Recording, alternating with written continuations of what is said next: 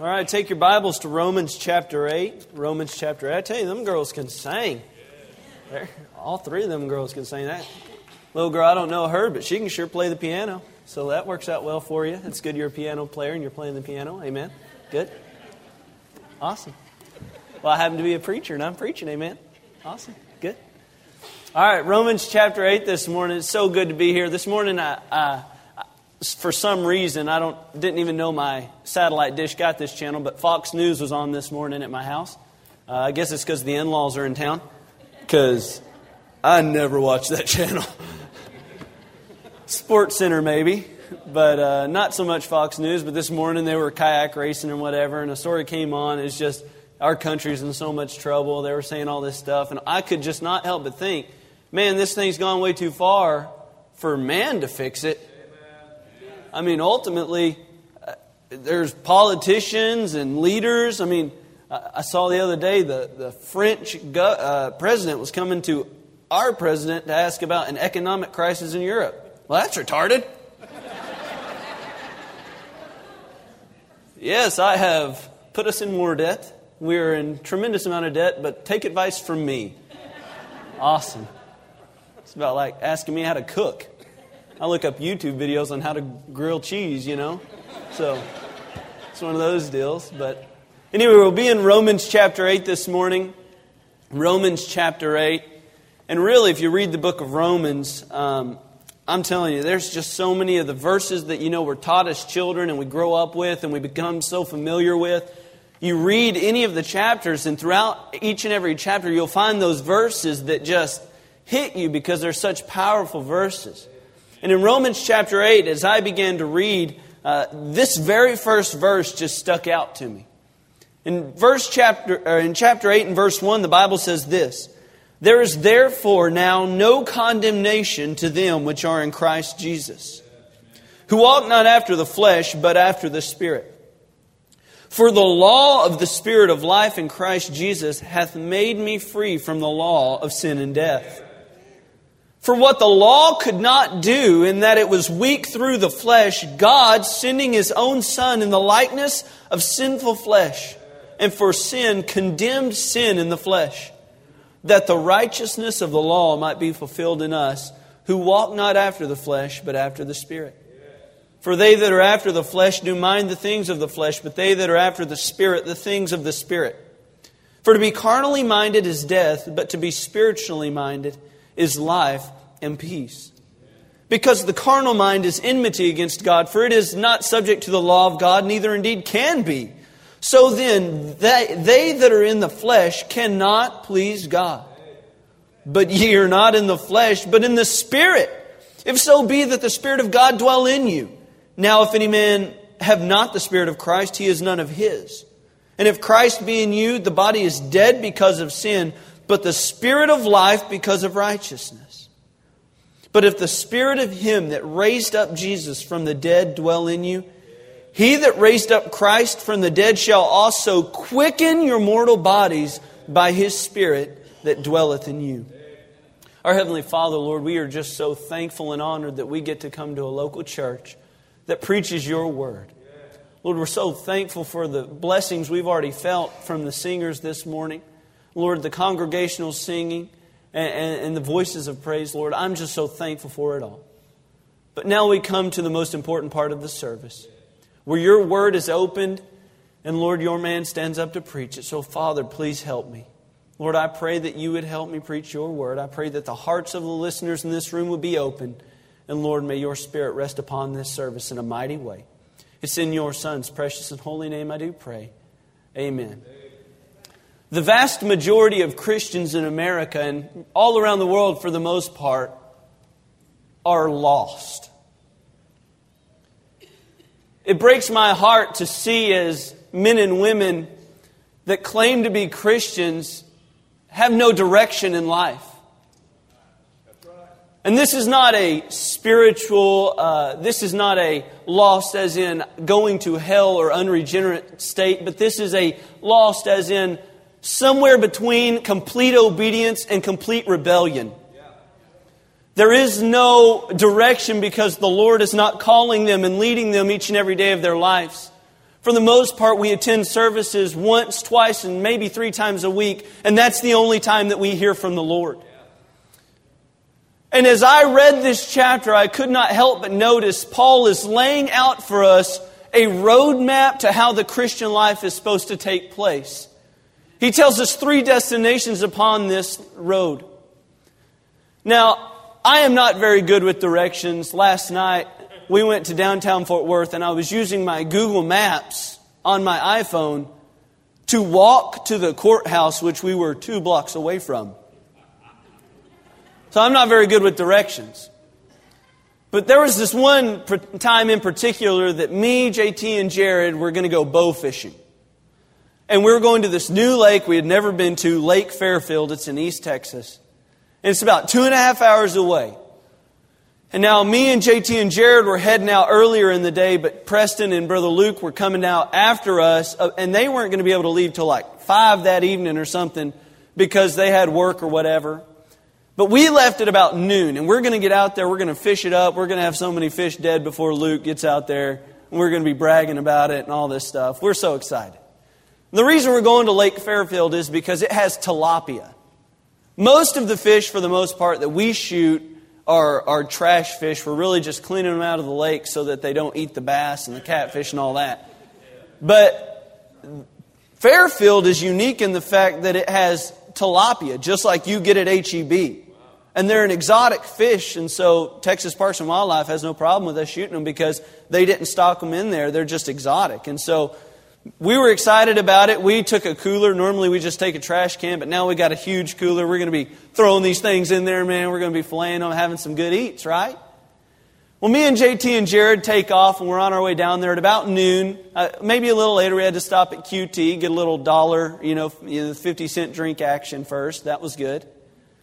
Well, then we're on our way, and, we get down there towards the lake just fine. Well, once we get down there, I'm following my Google Maps, and we make some turns that led us to the lake, and we were within sight of the lake, but we had no clue how to get to a boat ramp or anything close to the lake.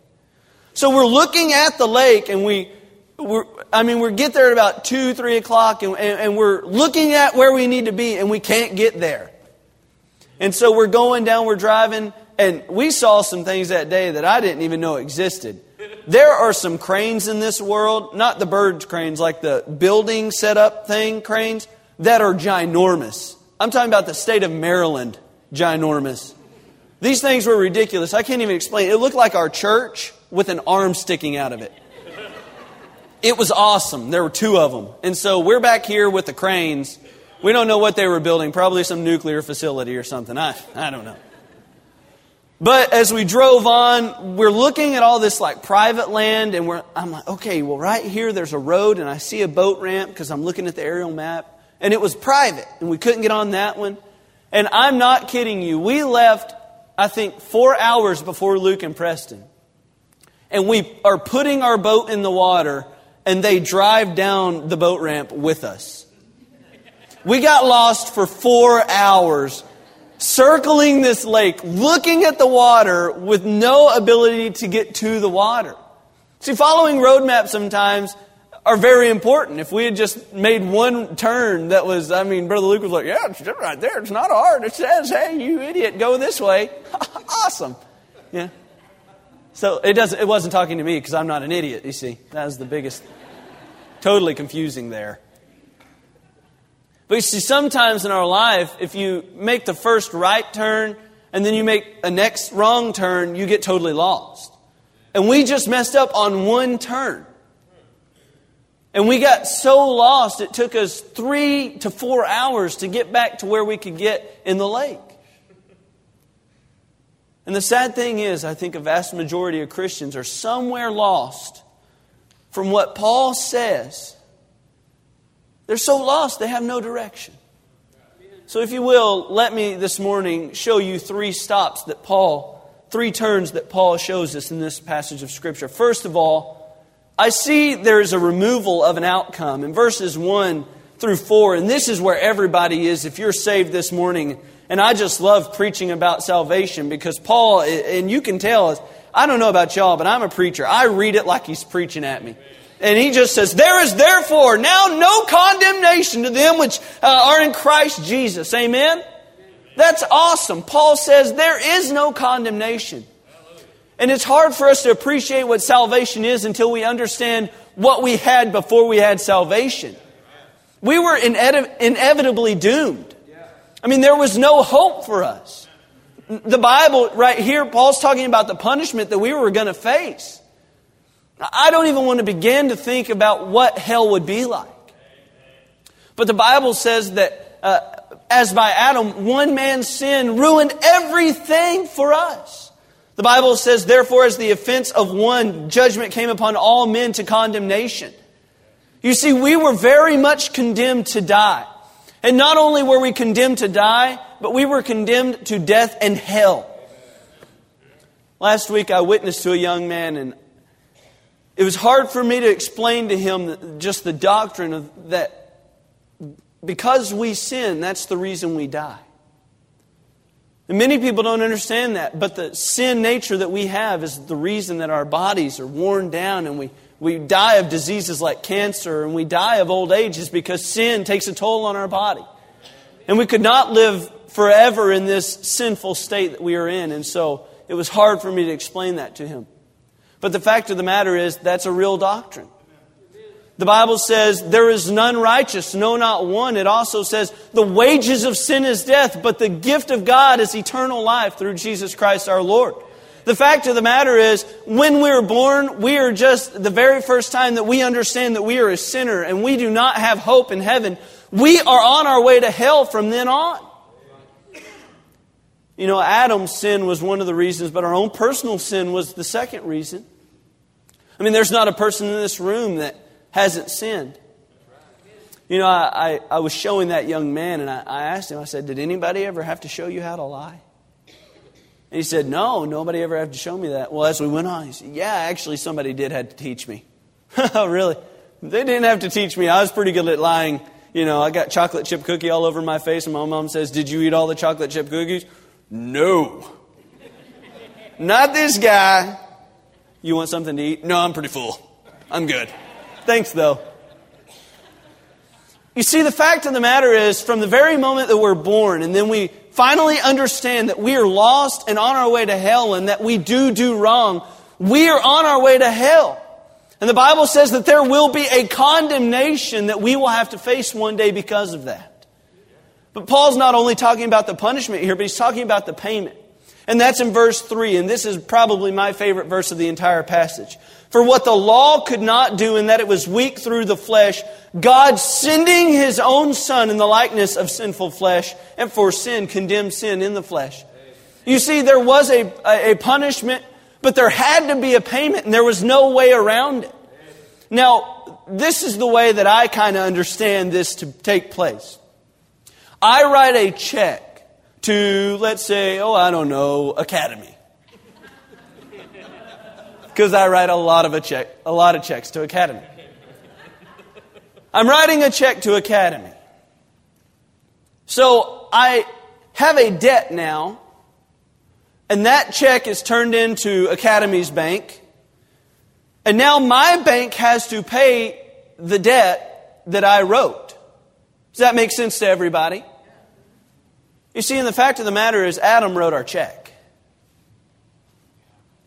Not only did Adam write our check, but we endorsed it. And we had a debt. Now, Academy's going to collect.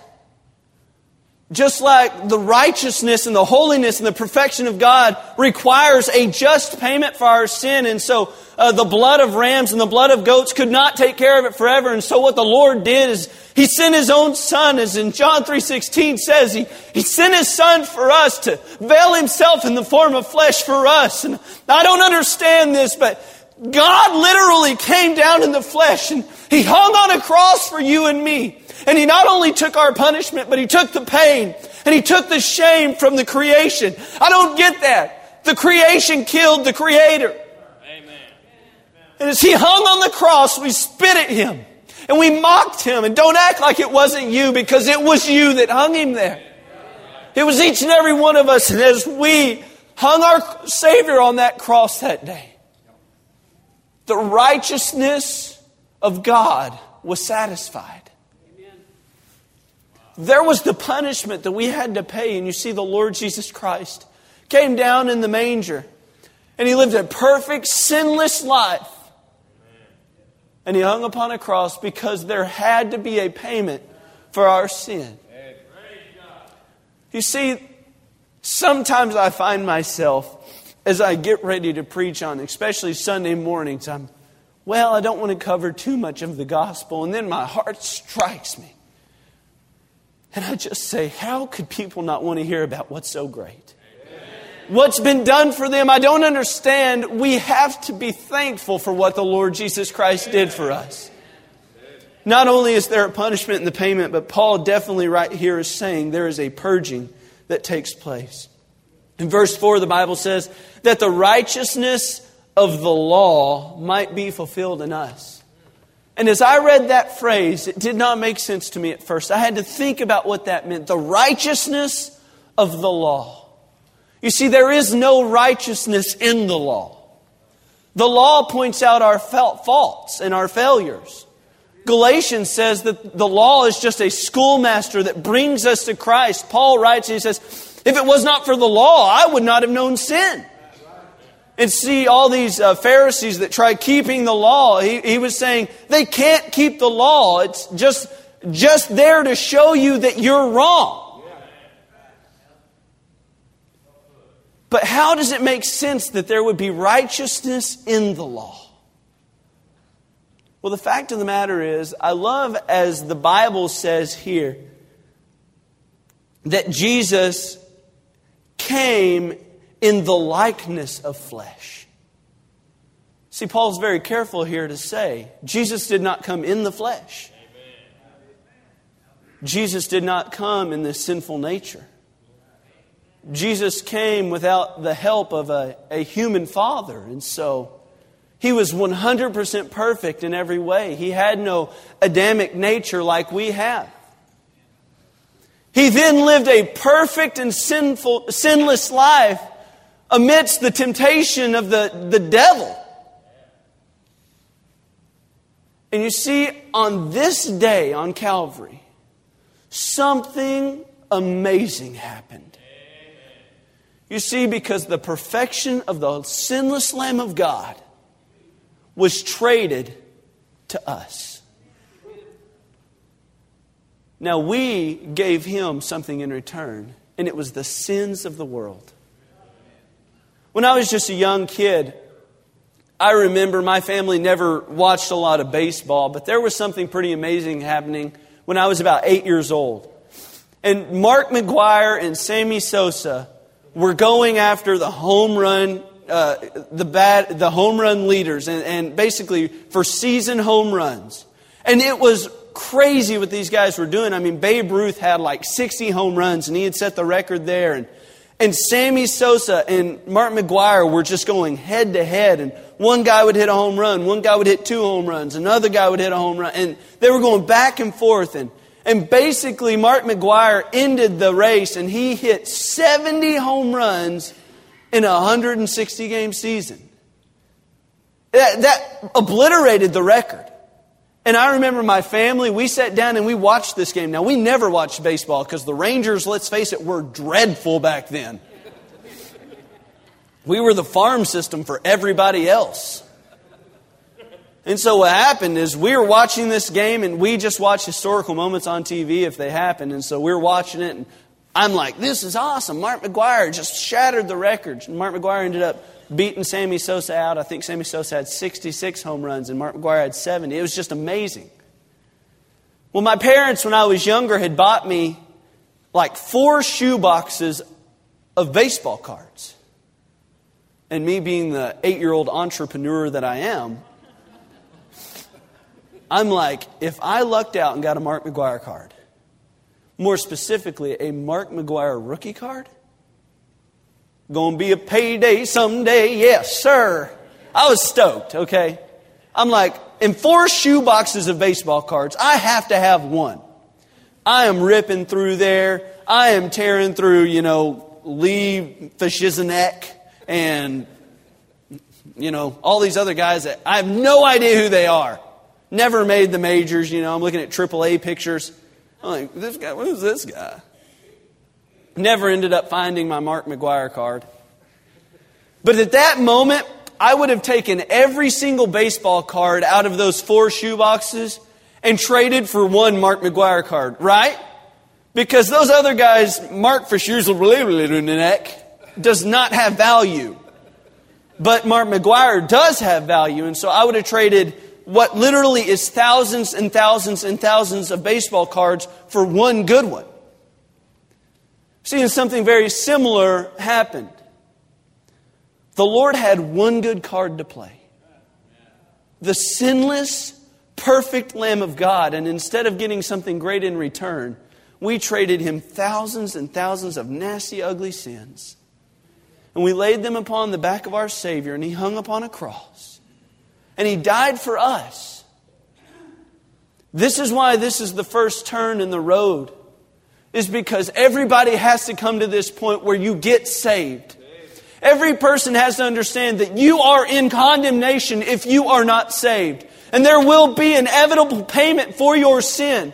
But the fact of the matter is you don't have to face that sin because the Lord Jesus Christ took it and placed it upon Himself. And you gave Him your sin. And all you have to do is confess that sin and ask Him to be your Savior. And you can be today. So I pray that if you are in this room, you would get that straightened out today. But what breaks my heart is a vast majority of Christians are still here.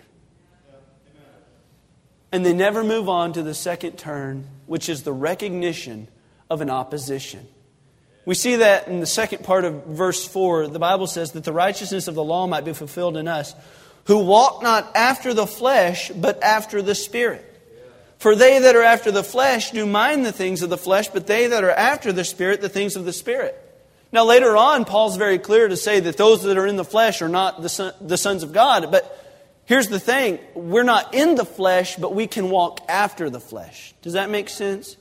When we're saved, we are placed into Christ. In Christ. But while we are saved, we can never be in the flesh. You know how we say, I got a little mad. I got a little in the flesh. Well, I hope not, because that means you lost your salvation. But you can walk after the flesh. Does that make sense? You can have a worldly mindset. You can be hedonistic in your lifestyle. And you're not in the flesh, but you're walking after the flesh. And so what Paul's saying here, he's really sending us a message of a battle that is taking place inside each and every believer. He's saying there is one side that you can walk after the flesh and you can walk after the world and the philosophies and the lifestyles and the vain living of the world, or you can walk after the Spirit of God, the one that is spiritually minded, that minds the things of the Lord Jesus Christ. But this battle rages within the heart of every believer. Paul's very clear that he struggled with this himself. He said, "Oh, wretched man that I am." And this is just after saying the things that I would, I do. And the things that I would not do, those things are the ones that I do. I don't understand it. The things that I want to do good, I don't do those things. But the things that I do bad, I don't want to do those things either. But those happen. It comes right off the heels of Paul saying that. So this battle rages within the heart of every single believer. So here's what I'm thinking. How can we as believers get to the point where the spiritual is the victor? Amen. Well, I believe this. The winner will depend on our passion. I read Paul's writings, and he said that he struggled with this. But then in Philippians he says, "And I count all things but loss for the excellency of the knowledge of Christ Jesus my Lord, for whom I have suffered the loss of all things and do count them as dung, that I may win Christ." Paul says, I forget those things which are behind, pushing forth to the things which are before. Paul was very clear. I forget the world. I lay down the world and I push to the Lord because that's the best thing. But see, a lot of people are not passionate about following the Lord. And we were talking yesterday at the lunch table about people that, need to get their marriages fixed, and they'll be out of church for years and years and years, and they'll come back to church hoping that's going to make a difference. But even on the next Monday after they come to church on Sunday, they're not following the Lord.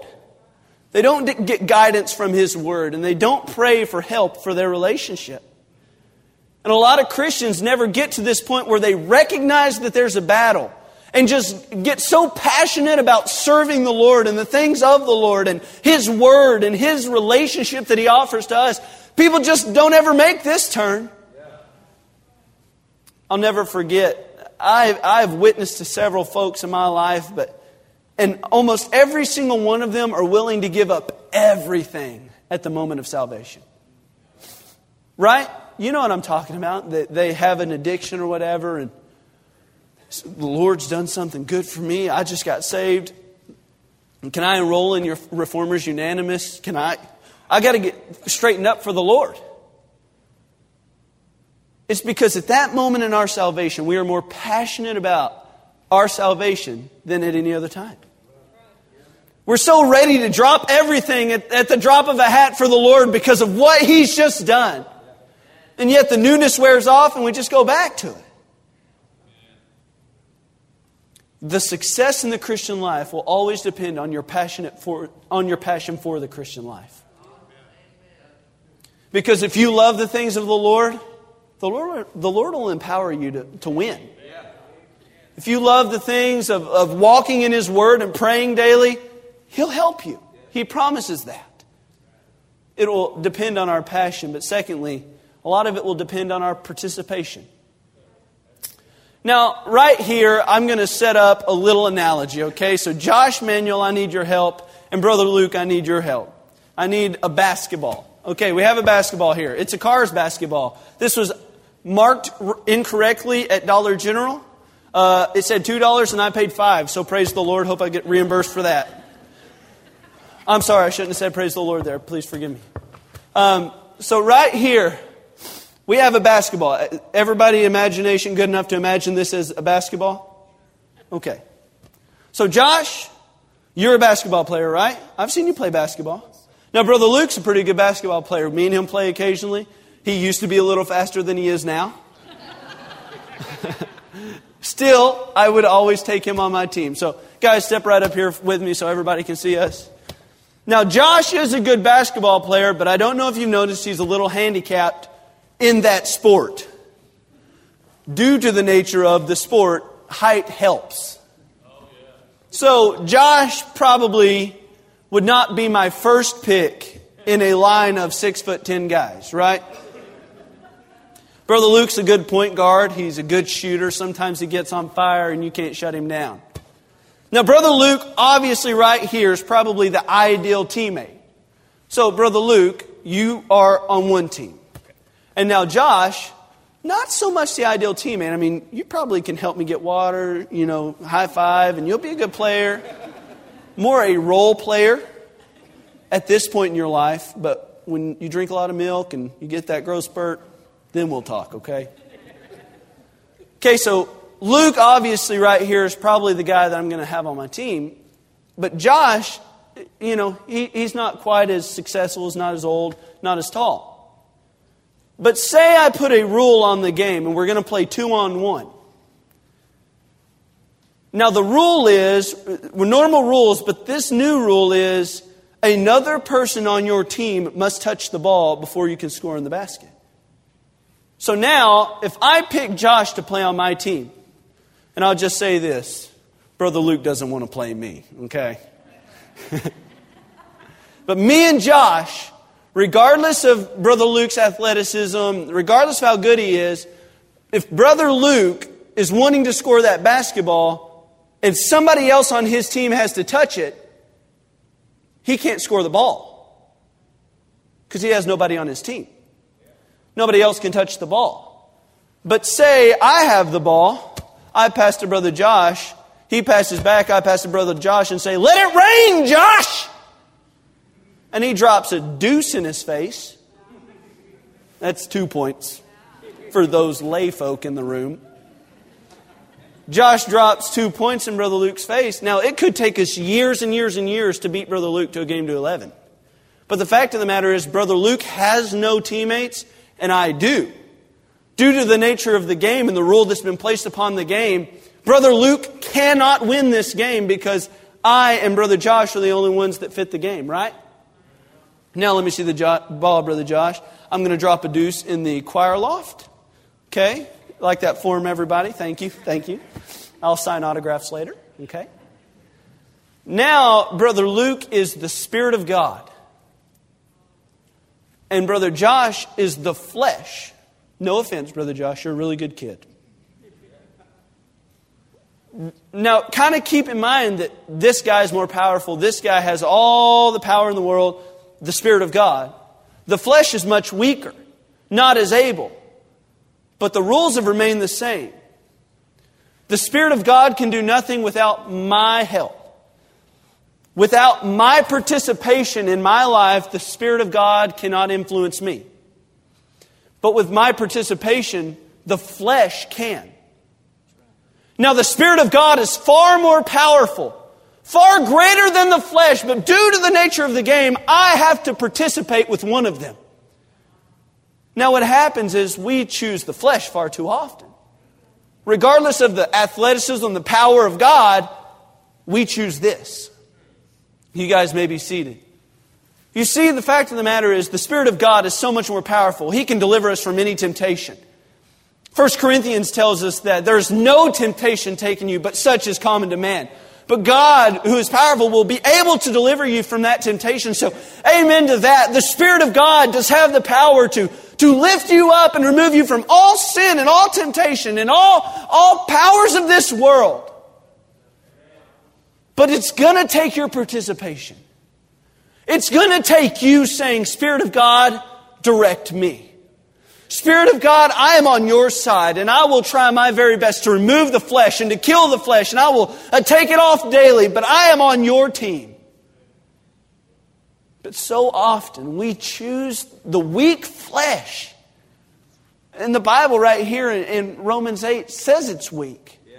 And we give too much credit to sin. Oh, the power of sin. No, the power of God. But we're on flesh's team far too often.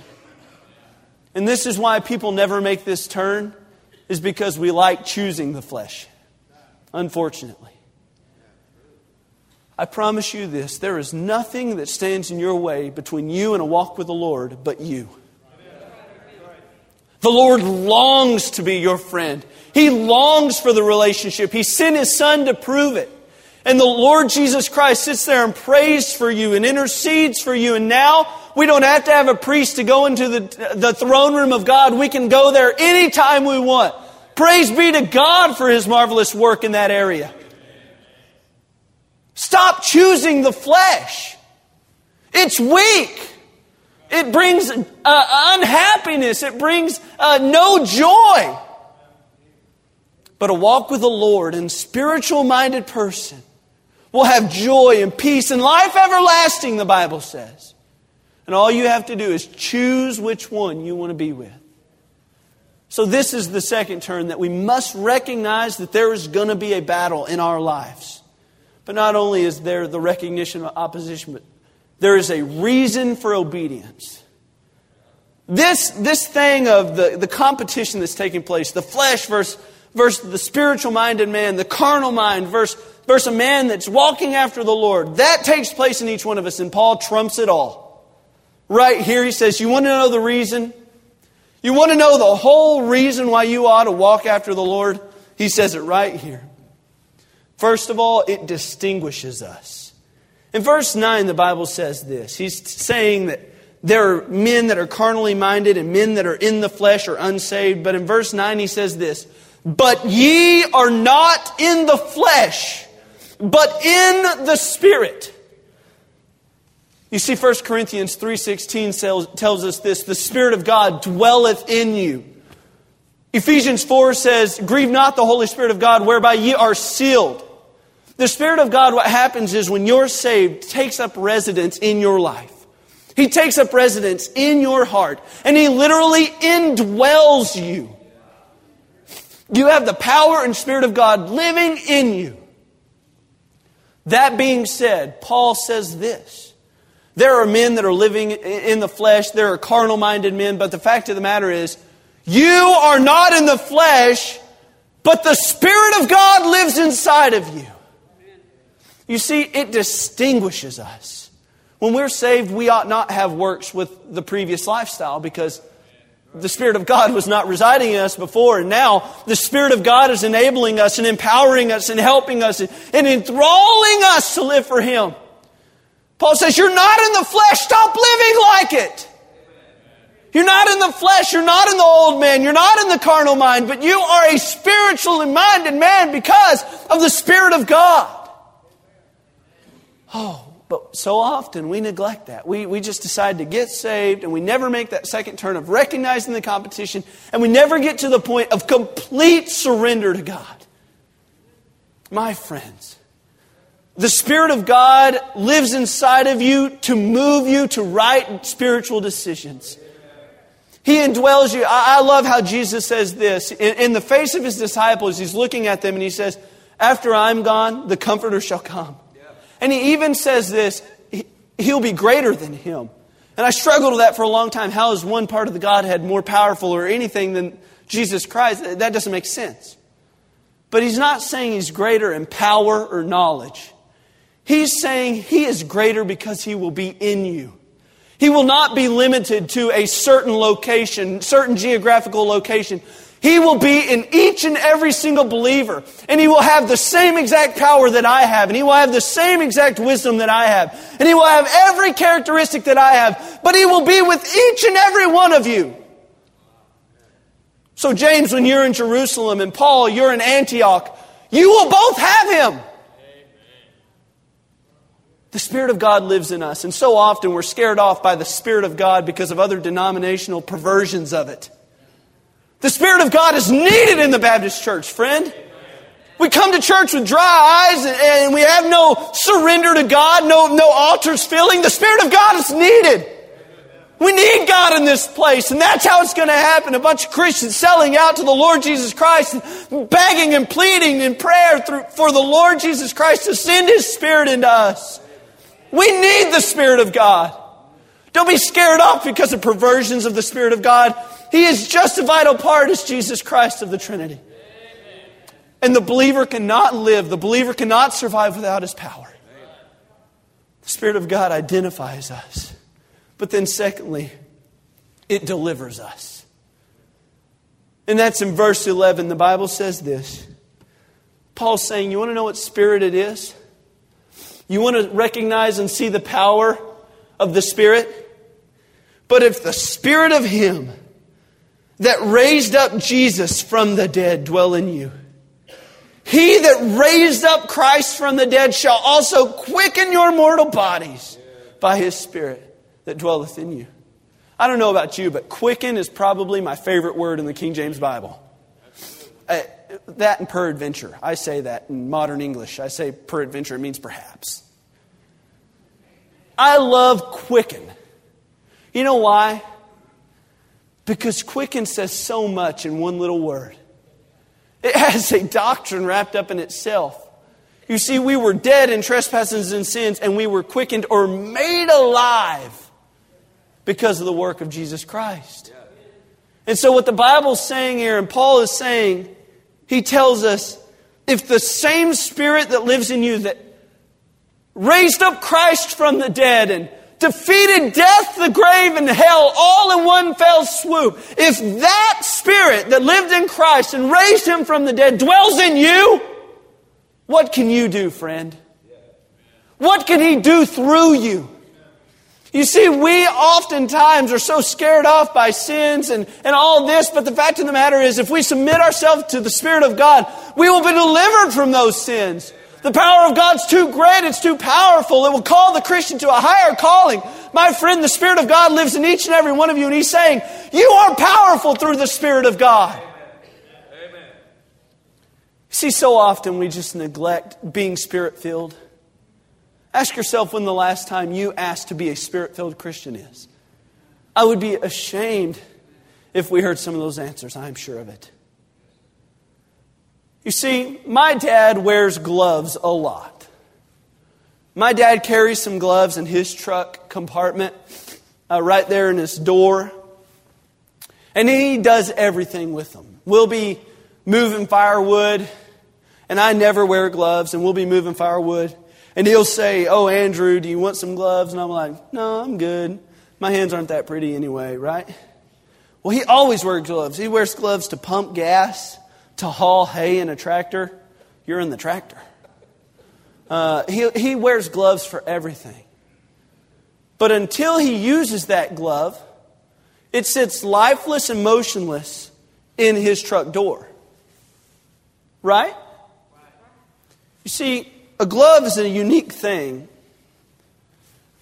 because until I do something with that glove, it will have no power in itself.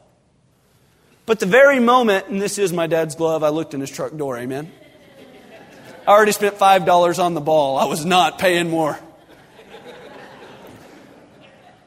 You see, but when I stick my hand in that glove, it becomes a powerful tool. Because I have huge biceps and whatnot, right? See, that glove can beat anybody arm wrestling now because I'm super strong. I'm just kidding. I'm terrible at arm wrestling. This glove has the ability to pick up things like the Bible and has the ability to shake hands now because I am wearing the glove, right? You with me?